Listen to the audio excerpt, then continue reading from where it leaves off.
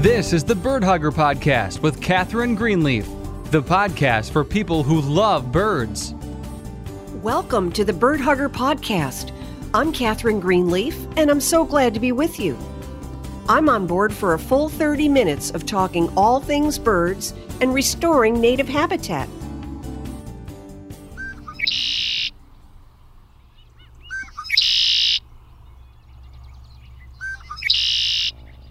Did you recognize that bird call? We'll be talking about that particular species of bird in just a moment when we return to Bird Hugger. What happens when a burnt-out college professor living in New England decides to become a wildlife rescuer and rehabilitator? Find out on Bird Hugger, the podcast for people who love birds.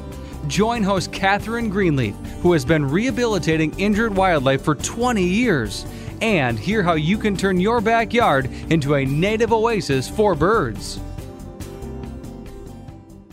Hello there. I hope you're all enjoying the beauty of summer. We've been getting out on the lake with our kayaks, paddling in between the raindrops, so to speak. And it is just breathtaking out there. I love watching the kingfishers sitting on an overhead branch, watching for fish in the water below. And I also love watching the great blue herons standing in shallow water, waiting to pounce on their dinner. It truly is like watching a present-day dinosaur in action.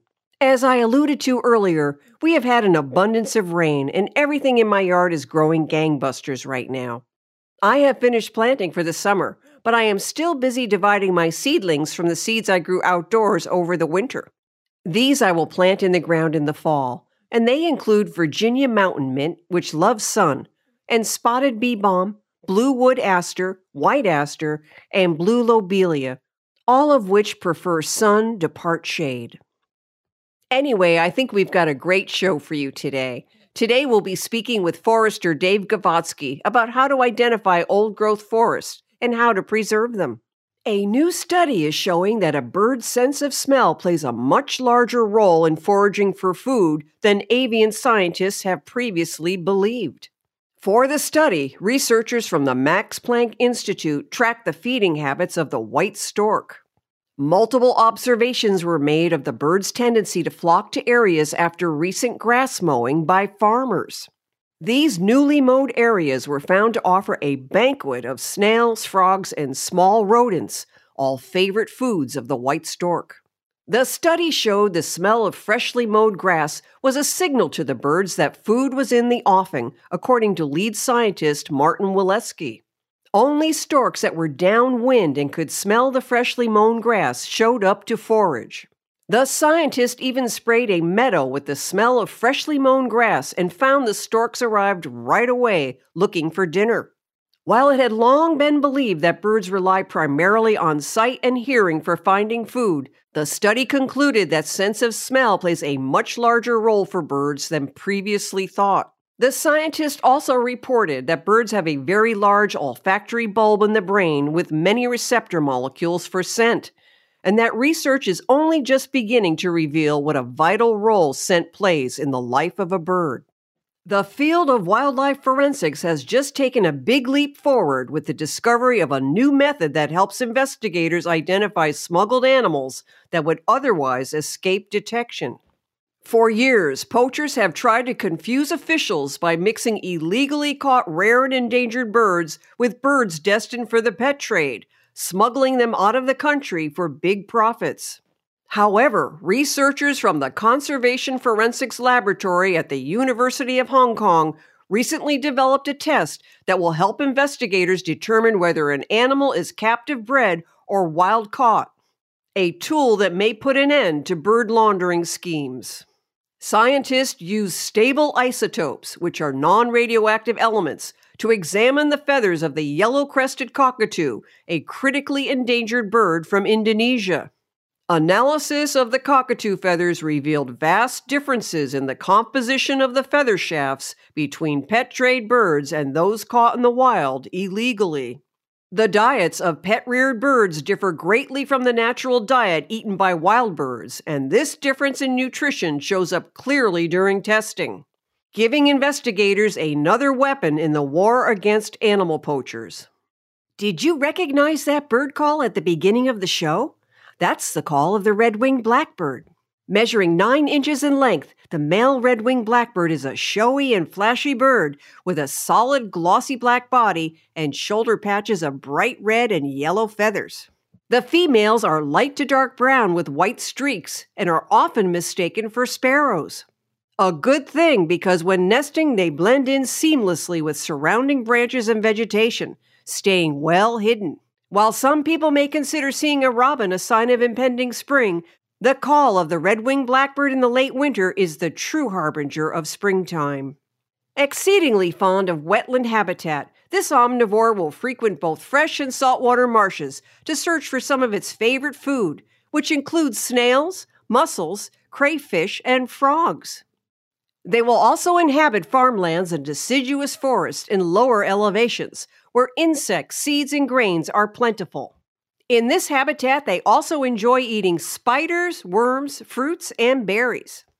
In late winter and early spring, the males migrate north post-haste in order to grab the best wetland areas and usually have secured a choice spot before the females arrive. When breeding season arrives, the male trumpets out his merry song, an intriguing blend of cacophonous and mellifluous notes, letting females know he is in the neighborhood.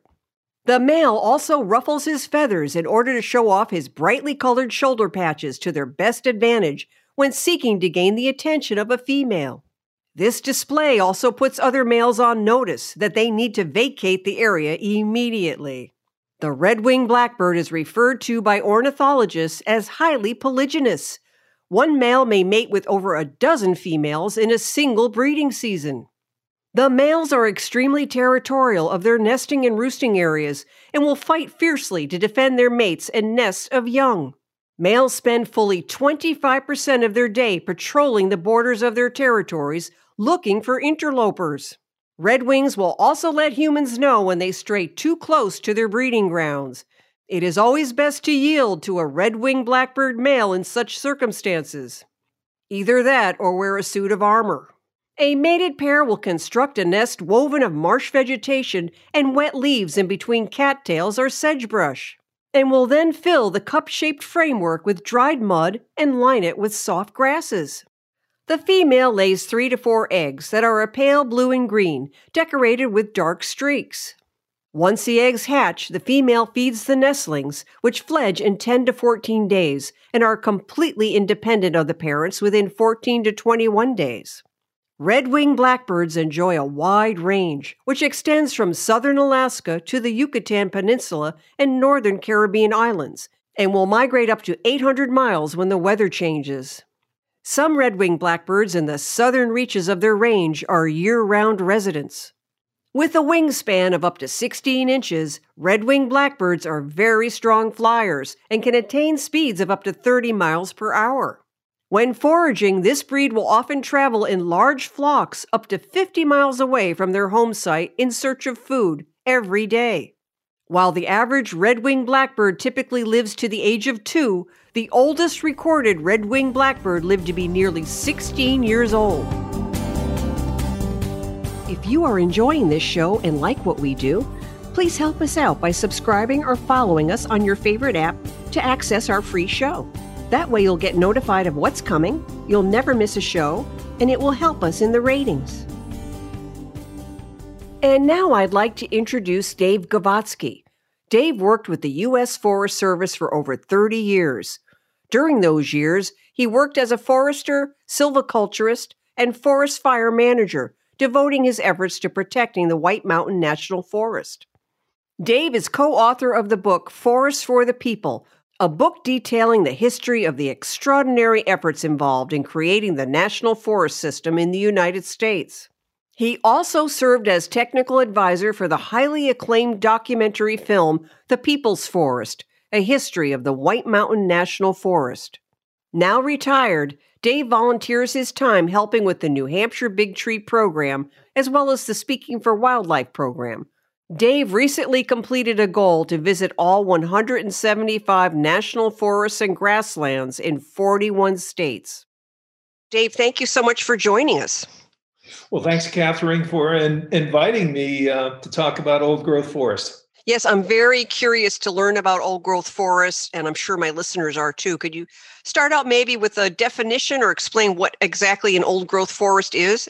Sure. Old growth forests are essentially old and complex and rare. In New Hampshire, we have less than 1/2 or 1% of our forests that are considered to be old or old growth.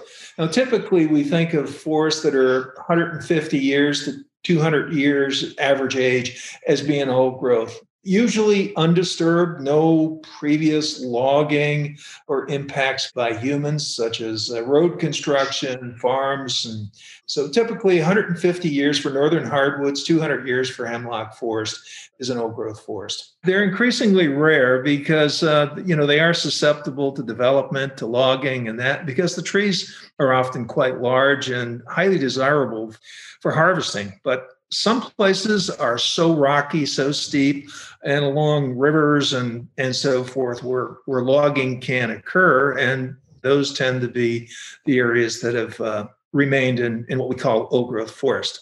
There's a number of other names for old growth forest. We call them ancient forest, virgin forest, original forest, primeval, so many other terms. And for some people, they actually call them deadwood or decadent forest or messy forest or things like that. So there are some pejorative names that sometimes people use. But once people understand the value and beauty of an old growth forest, they won't consider those forests to be messy or unsightly or full of dead trees, because dead trees really have a lot of life and a lot of life for birds and other types of wildlife.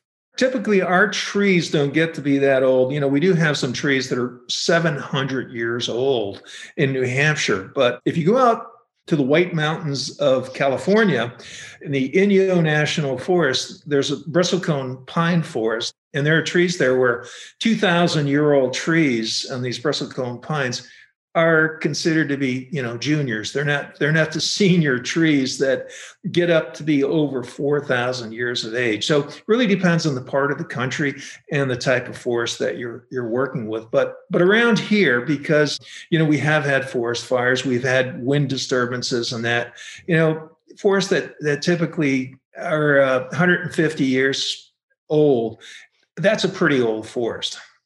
So let's say someone's walking, they're hiking through the woods.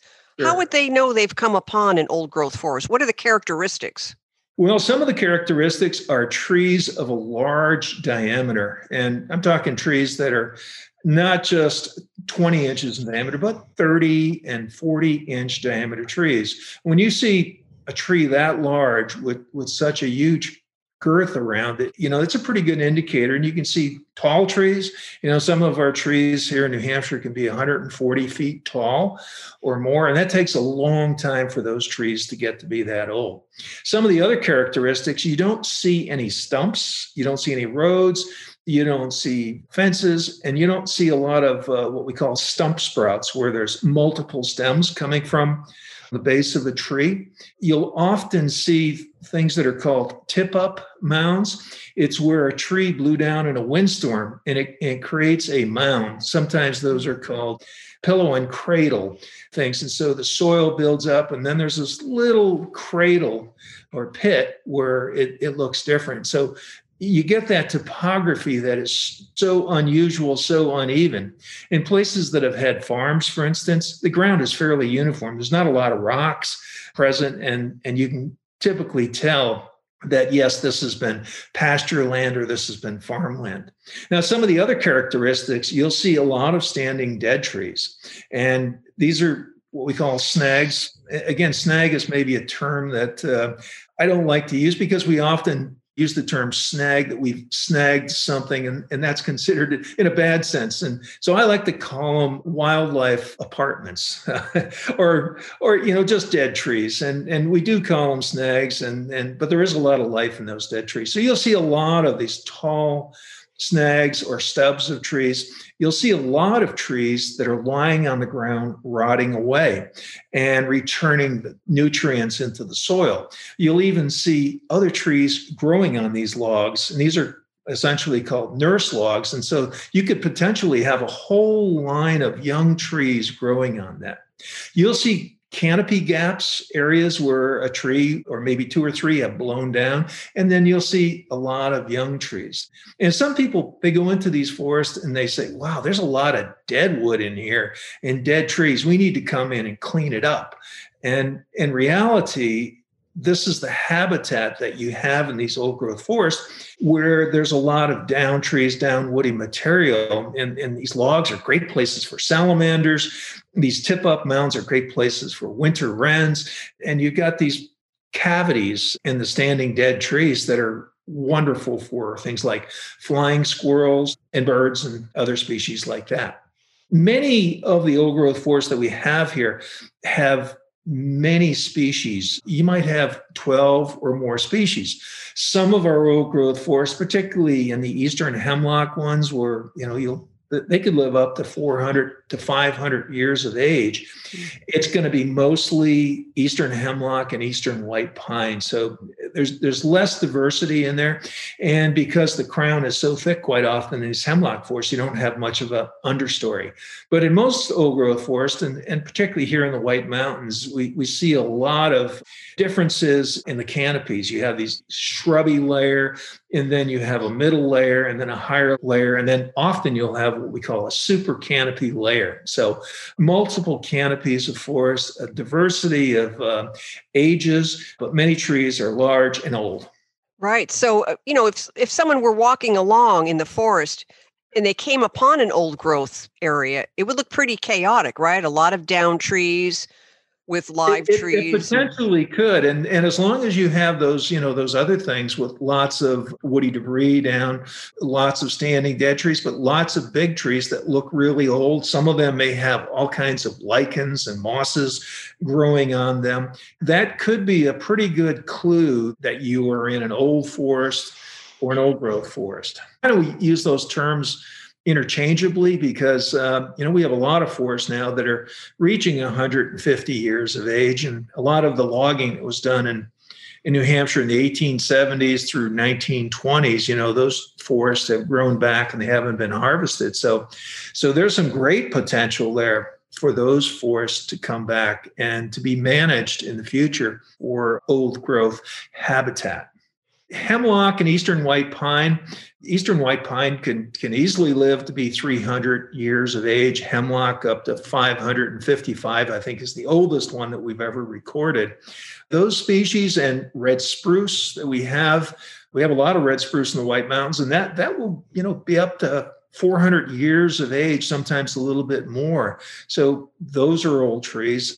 Northern white cedar. This is an interesting case. I'll digress a little bit and go to Ontario in the Niagara Escarpment. And you look at Toronto and some of these other cities in Ontario, you wouldn't think there's many old trees up there. But a lichenologist was doing a study of the trees, and he wanted to get some core samples of some of these northern white cedar. He came back with, I think it was 400 years of age, and he almost fell over on the floor. He couldn't believe it was that old. To make a long story short, there's an interesting book on it called The Last Stand. And they came up with northern white cedar that were 1,600 years old that were growing on this cliff. They'd never been logged, and they were just there. So it's just an amazing find. So you wouldn't expect to have, these really, really old trees, but northern white cedar can live for a long time. Even here in New Hampshire, we have some really old cedars. Now, for hardwood trees, we have sugar maple and yellow birch. Those trees in particular can live in the 300-year-old range, and I've seen many of them on my hikes that are that old. Now, tell me, what are the benefits of an old growth forest? Well, the first thing is diversity. And, one of the big rules in ecology is you want to have a lot of diversity because that builds strength. And having these old forests, they provide habitat for many species of wildlife, such as our flying squirrels and various other rodents. Animals like the American marten love these hollow trees. Even black bears will go in these hollow trees and live. And birds, certain species of birds, our pileated woodpecker, our winter wrens love these tip-up mounds. Blackburnian warblers love to be in the crowns of these trees. And They have an aesthetic value when you're walking, and it's like being in a cathedral, these towering trees, and you're walking through. So that's a really good thing, I think, for our own personal mental health. There's a spiritual value that people see in these old forests. And to, our indigenous, our native peoples, they revere these areas because that's where they found sources of food and sources of medicine and other materials. One of the things that we talk about today is that we need to cool the planet down. The planet's getting to be too hot. And old growth forests tend to store a lot of carbon. So carbon storage, we need to take the carbon out of the atmosphere. So there's carbon storage. There's another term we use sometimes called carbon sequestration. And without getting into the details, sequestration is just the rate at which carbon is stored. But in old growth forests, we can really store a lot of it. And so we're probably better off keeping a lot of our trees. As they get bigger, they store a lot of carbon. We're talking about planting 1 trillion trees, and we may even need more because a lot of them are burning up out west because our planet's getting to be too hot. Planting trees is important. These young trees, they can, once they reach a certain age, they start to sequester the carbon. But the forests that we have, we need to let them grow older and bigger so that we can have more carbon that's stored in there. So you go into these forests that are old growth forests, and they tend to be a lot moister, a lot cooler. They provide habitat, for instance, along our streams for our eastern brook trout. And so there's so many reasons that we want to really keep these old growth forests. And one of the big ones, of course, today is cooling the planet down. And these old growth forests support several different types of habitats like fungi, correct? Oh, yes. And there's lichenologists and bryologists that study mosses. And some of these trees have certain kinds of lichens. There's a kind of old man's beard that's called Usnea species. And these long strands take a long, long time. And many of the lichen species require really good, clean air to survive. And you can find these lichens and mosses and liverworts and other plants in these old growth forests. So lots of diversity in there. Now tell me, what is the Old Growth Forest Network? The Old Growth Forest Network is an organization that was founded a couple dozen years ago. And the desire is to have an old growth forest or an ancient forest in every county in the United States, if at all possible. And what this nonprofit group does is to encourage people to find old growth forests, to designate them, and to protect them in perpetuity. And typically, these are forests that have a walking trail through them. They're scattered all over the country. We don't have any yet in New Hampshire, although, we have maybe 3 dozen really good candidates for being part of this network. So tell me now, how does New Hampshire measure up to the other New England states, like, say, Massachusetts and Maine, in terms of percentage of old growth forest? Well, those are 3 good states to look at. Massachusetts, we'll start with that first. Massachusetts actually is fortunate. They have an individual by the name of Bob Leverett, who has been studying old growth forest since the 1990s, and he's an expert on it. And in the Berkshires, there's a lot of really good old growth forest. And one of them is the Mohawk Trails State Forest in the Western Berkshires. There's also some old growth forest on Mount Greylock, and there's a number of others that are, scattered around, particularly in the western part of the state. But there's some others on Mount Wachusett, and that I don't know the exact percentage. My guess is that it's certainly under 1%. I know the state would like to, and many people in the state would like to, increase that number. Maine has some fairly large stands of old growth, particularly pine forest in the northern part of the state. But a lot of Maine has been, heavily cut over. But they have a lot of potential old growth forests that are there, and then some of the existing ones. One of them, and I'm trying to think of the name of it right off, I think it's the Big Reed Forest. It's one of the largest in New England, and some really big white pines. Here in New Hampshire, we probably have an old growth forest stand, a smaller grouping of trees in virtually every county in the state. We have 10 counties. Of course, Coos County and Grafton County and Carroll County, because about, we have so much of the national forest, so many state parks and state forests, and so many areas that are somewhat inaccessible to logging in the old days that we typically have more and larger ones. One of them is in Crawford Notch, and it's in the White Mountain National Forest. It's called the Nancy Brook Research Natural Area, and that's about 1,500 acres of old growth forest. Much of it is red spruce because it's up at a higher elevation. And in Randolph, in Coos County, we have a smaller one, a 36-acre old growth forest that's called the Snyder Brook Scenic Area.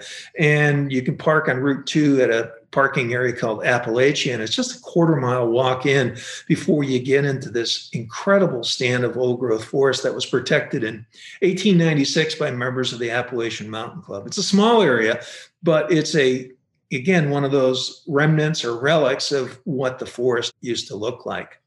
And in Grafton County, you have Franconia Notch State Park, and that has what they call an old forest, and quite a bit of Franconia Notch, what we have today as a state park, wasn't logged because of the profile house, and they wanted to protect their views and that. So you can start at the Lafayette Place campground, and if you can find a parking spot at the start of the Lonesome Lake Trail, you can walk or ride your bicycle down the bicycle path to a place called the Basin. And along that way, you're going to be walking or riding a bicycle in an old growth forest. And the state of New Hampshire, the Natural Heritage Bureau, has a wonderful 3-page brochure that describes the Franconia Notch Old Forest. So you can get that online by looking it up under New Hampshire Natural Heritage.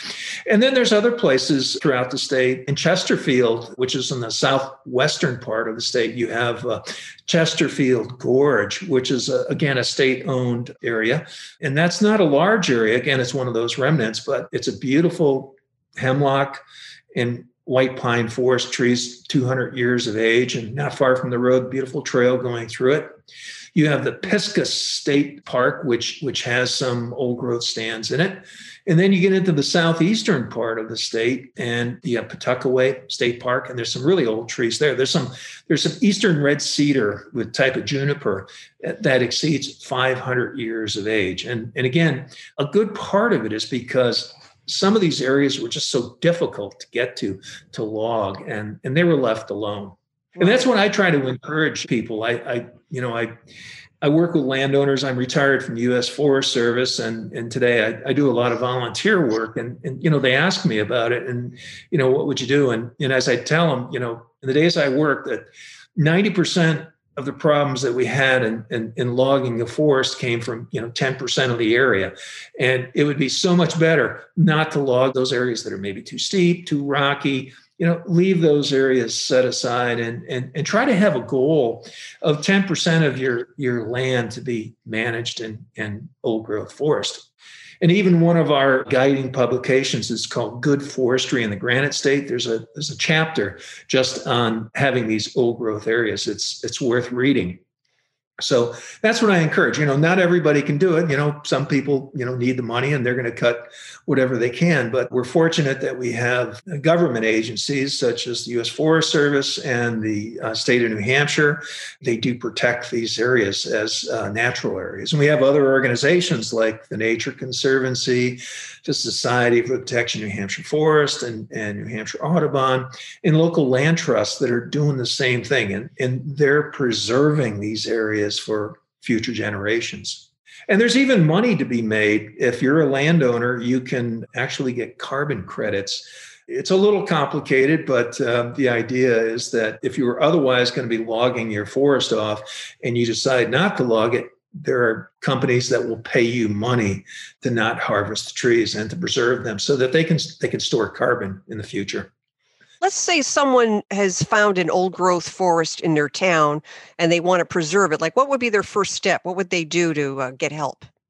Well, I always encourage people, the first step is to go to their county forester.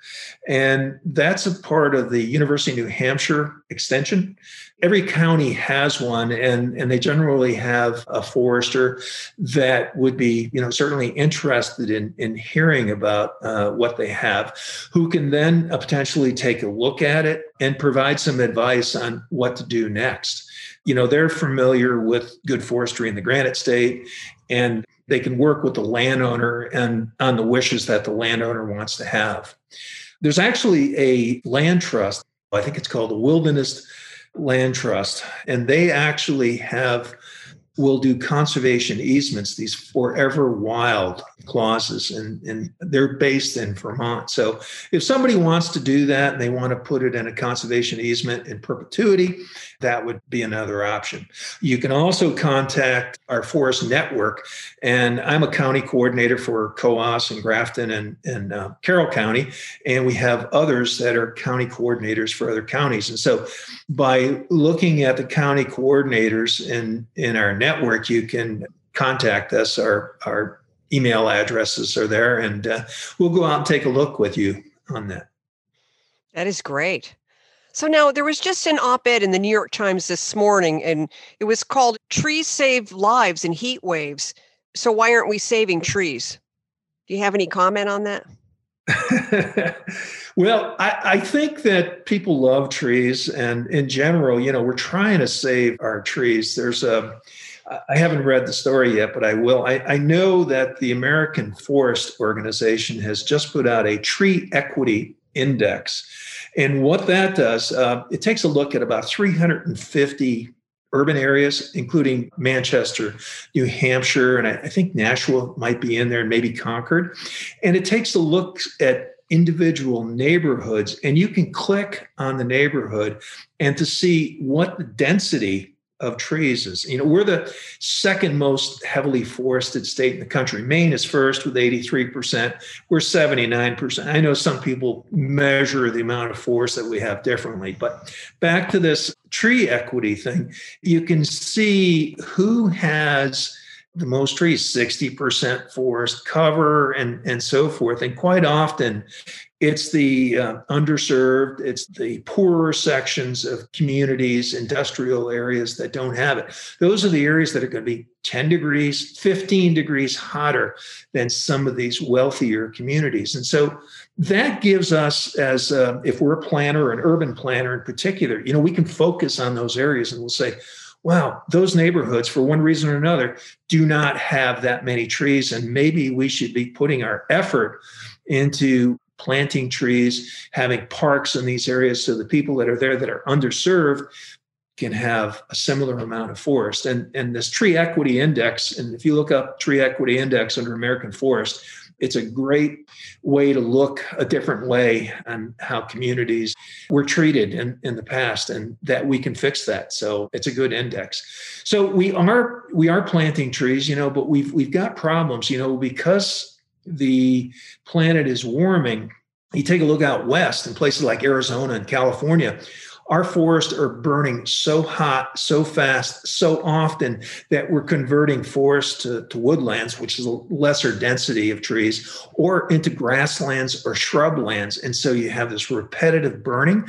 And so you don't have the cooling effect. And so you start to develop this runaway effect that we're losing our forest. And we need trees because they basically provide oxygen, the oxygen that we breathe. And you don't want to be losing any of these pieces of the puzzle. Here in the Northeast, or New Hampshire in particular, we have some insect problems and disease problems. And one of them is the emerald ash borer. And this was a species that was brought in from outside the country, and now it's killing off our ash trees. We have some hope, biological controls, and that, some lingering ash. We have the hemlock woolly adelgid, which is an adelgid is like an aphid, and that's really hitting a lot of our eastern hemlock stands in the southern part of New Hampshire. In the northern part, we have another adelgid called the balsam woolly adelgid. It's killing our balsam fir forest that we have up here in northern New Hampshire. So these insects have the potential to expand because we aren't getting these cold winters that we need to keep the populations of insects down. And so, we're quite worried about them because some of our old growth forests are eastern hemlock. And if we lose all the hemlock trees, it's not going to be good. And there's other threats out there. We don't have the Asian longhorn beetle, but that certainly could affect our maple trees, which are so important for our economy, whether it's maple sugaring or the fall foliage tours and that. We just need to protect our forests, and they're under siege.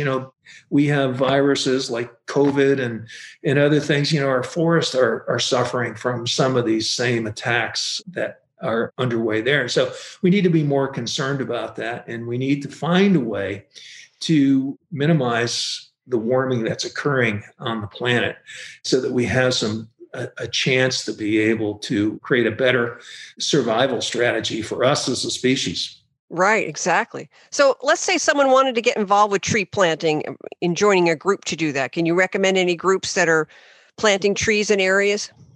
Oh, there's quite a few. Again, I would look up University of New Hampshire Extension, and one of the organizations they have is called, interesting name, Nature Groupie.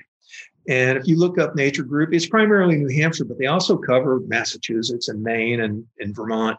And they have a calendar of events, on a monthly basis. So they often will have tree planting and that. So you can get on their mailing list and they will let you know what's happening. And of course, Arbor Day, that's always worth celebrating. There's a Arbor Day Foundation. And we have a state forest nursery that's below Concord, and they can sell you trees. You can buy a Zingler tree for $1. I mean, these are small little seedlings, but if you're going to be planting a lot, maybe you want to get 100 trees and for maybe $60 or $70. And then they give you instructions on how to plant them. And again, your county forester will be able to help you too. And many of the counties under the extension groups have 4-H programs, and that would be one way to look at it. So, and many of us who are interested in wildlife, we want to plant wildlife species, whether it's crabapple trees or butternut or something, we want to have for color, diversity, and for oxygen production and that. So lots of opportunities out there. And so I would start with extension.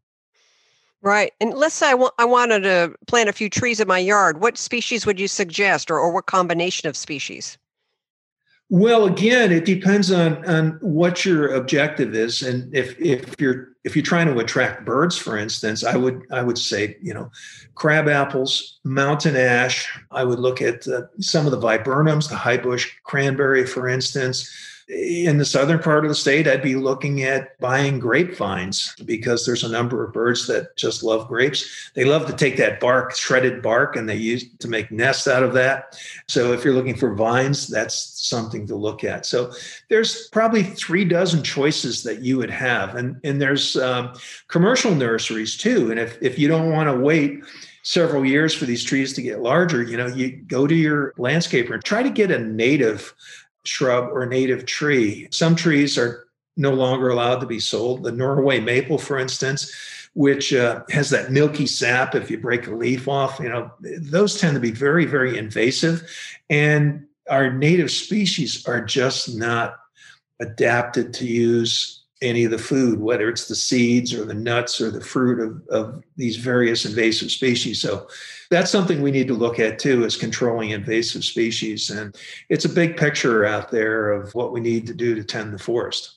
I'm very hopeful that in the infrastructure bill that Congress has been tossing around, that we're going to have what's called a Climate Conservation Corps. There's a number of senators from around the country, bipartisan, and reps that are proposing these new CCC programs. They call it the Climate Conservation Corps. But the idea is to put 18 to 30-year-olds to work on projects like this, reforestation, fighting erosion, working on our natural habitat. And so that's something I'm very hopeful, because I could easily see a couple 100,000 or even 1 million young people working on the outdoors to deal with this climate change and getting a decent wage, maybe paying off some of their college tuition loans as a result of this. But they're going to become the leaders in the future. And we need to pass that torch on to the next group so they can deal with the struggles that we face today. I mean, we faced a lot of struggles 100 years ago, and we surmounted them. So I'm optimistic that with the next generation, they can alleviate the problems that we have today. That is great. That's very hopeful.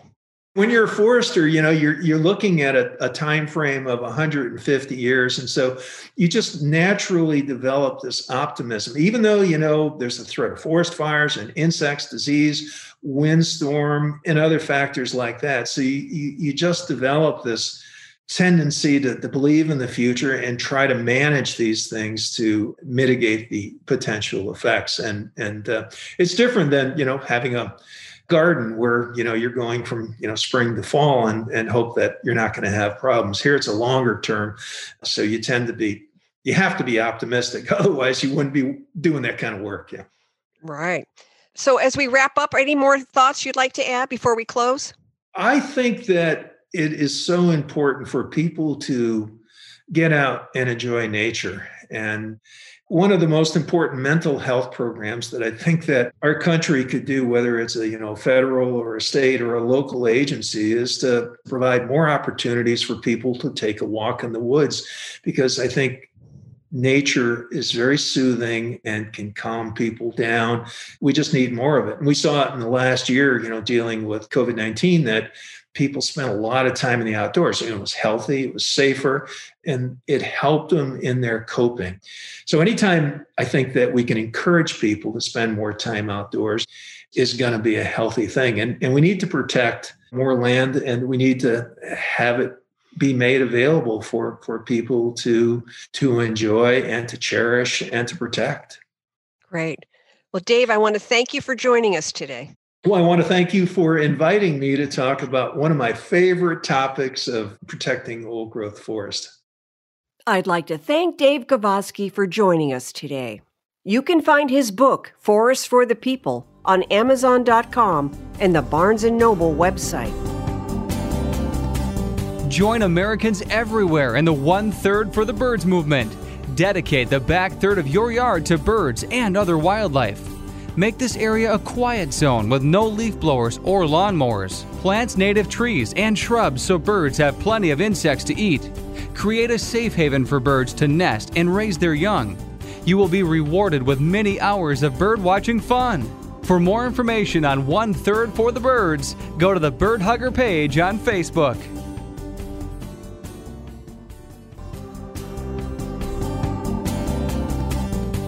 And that's it for today's episode, everybody.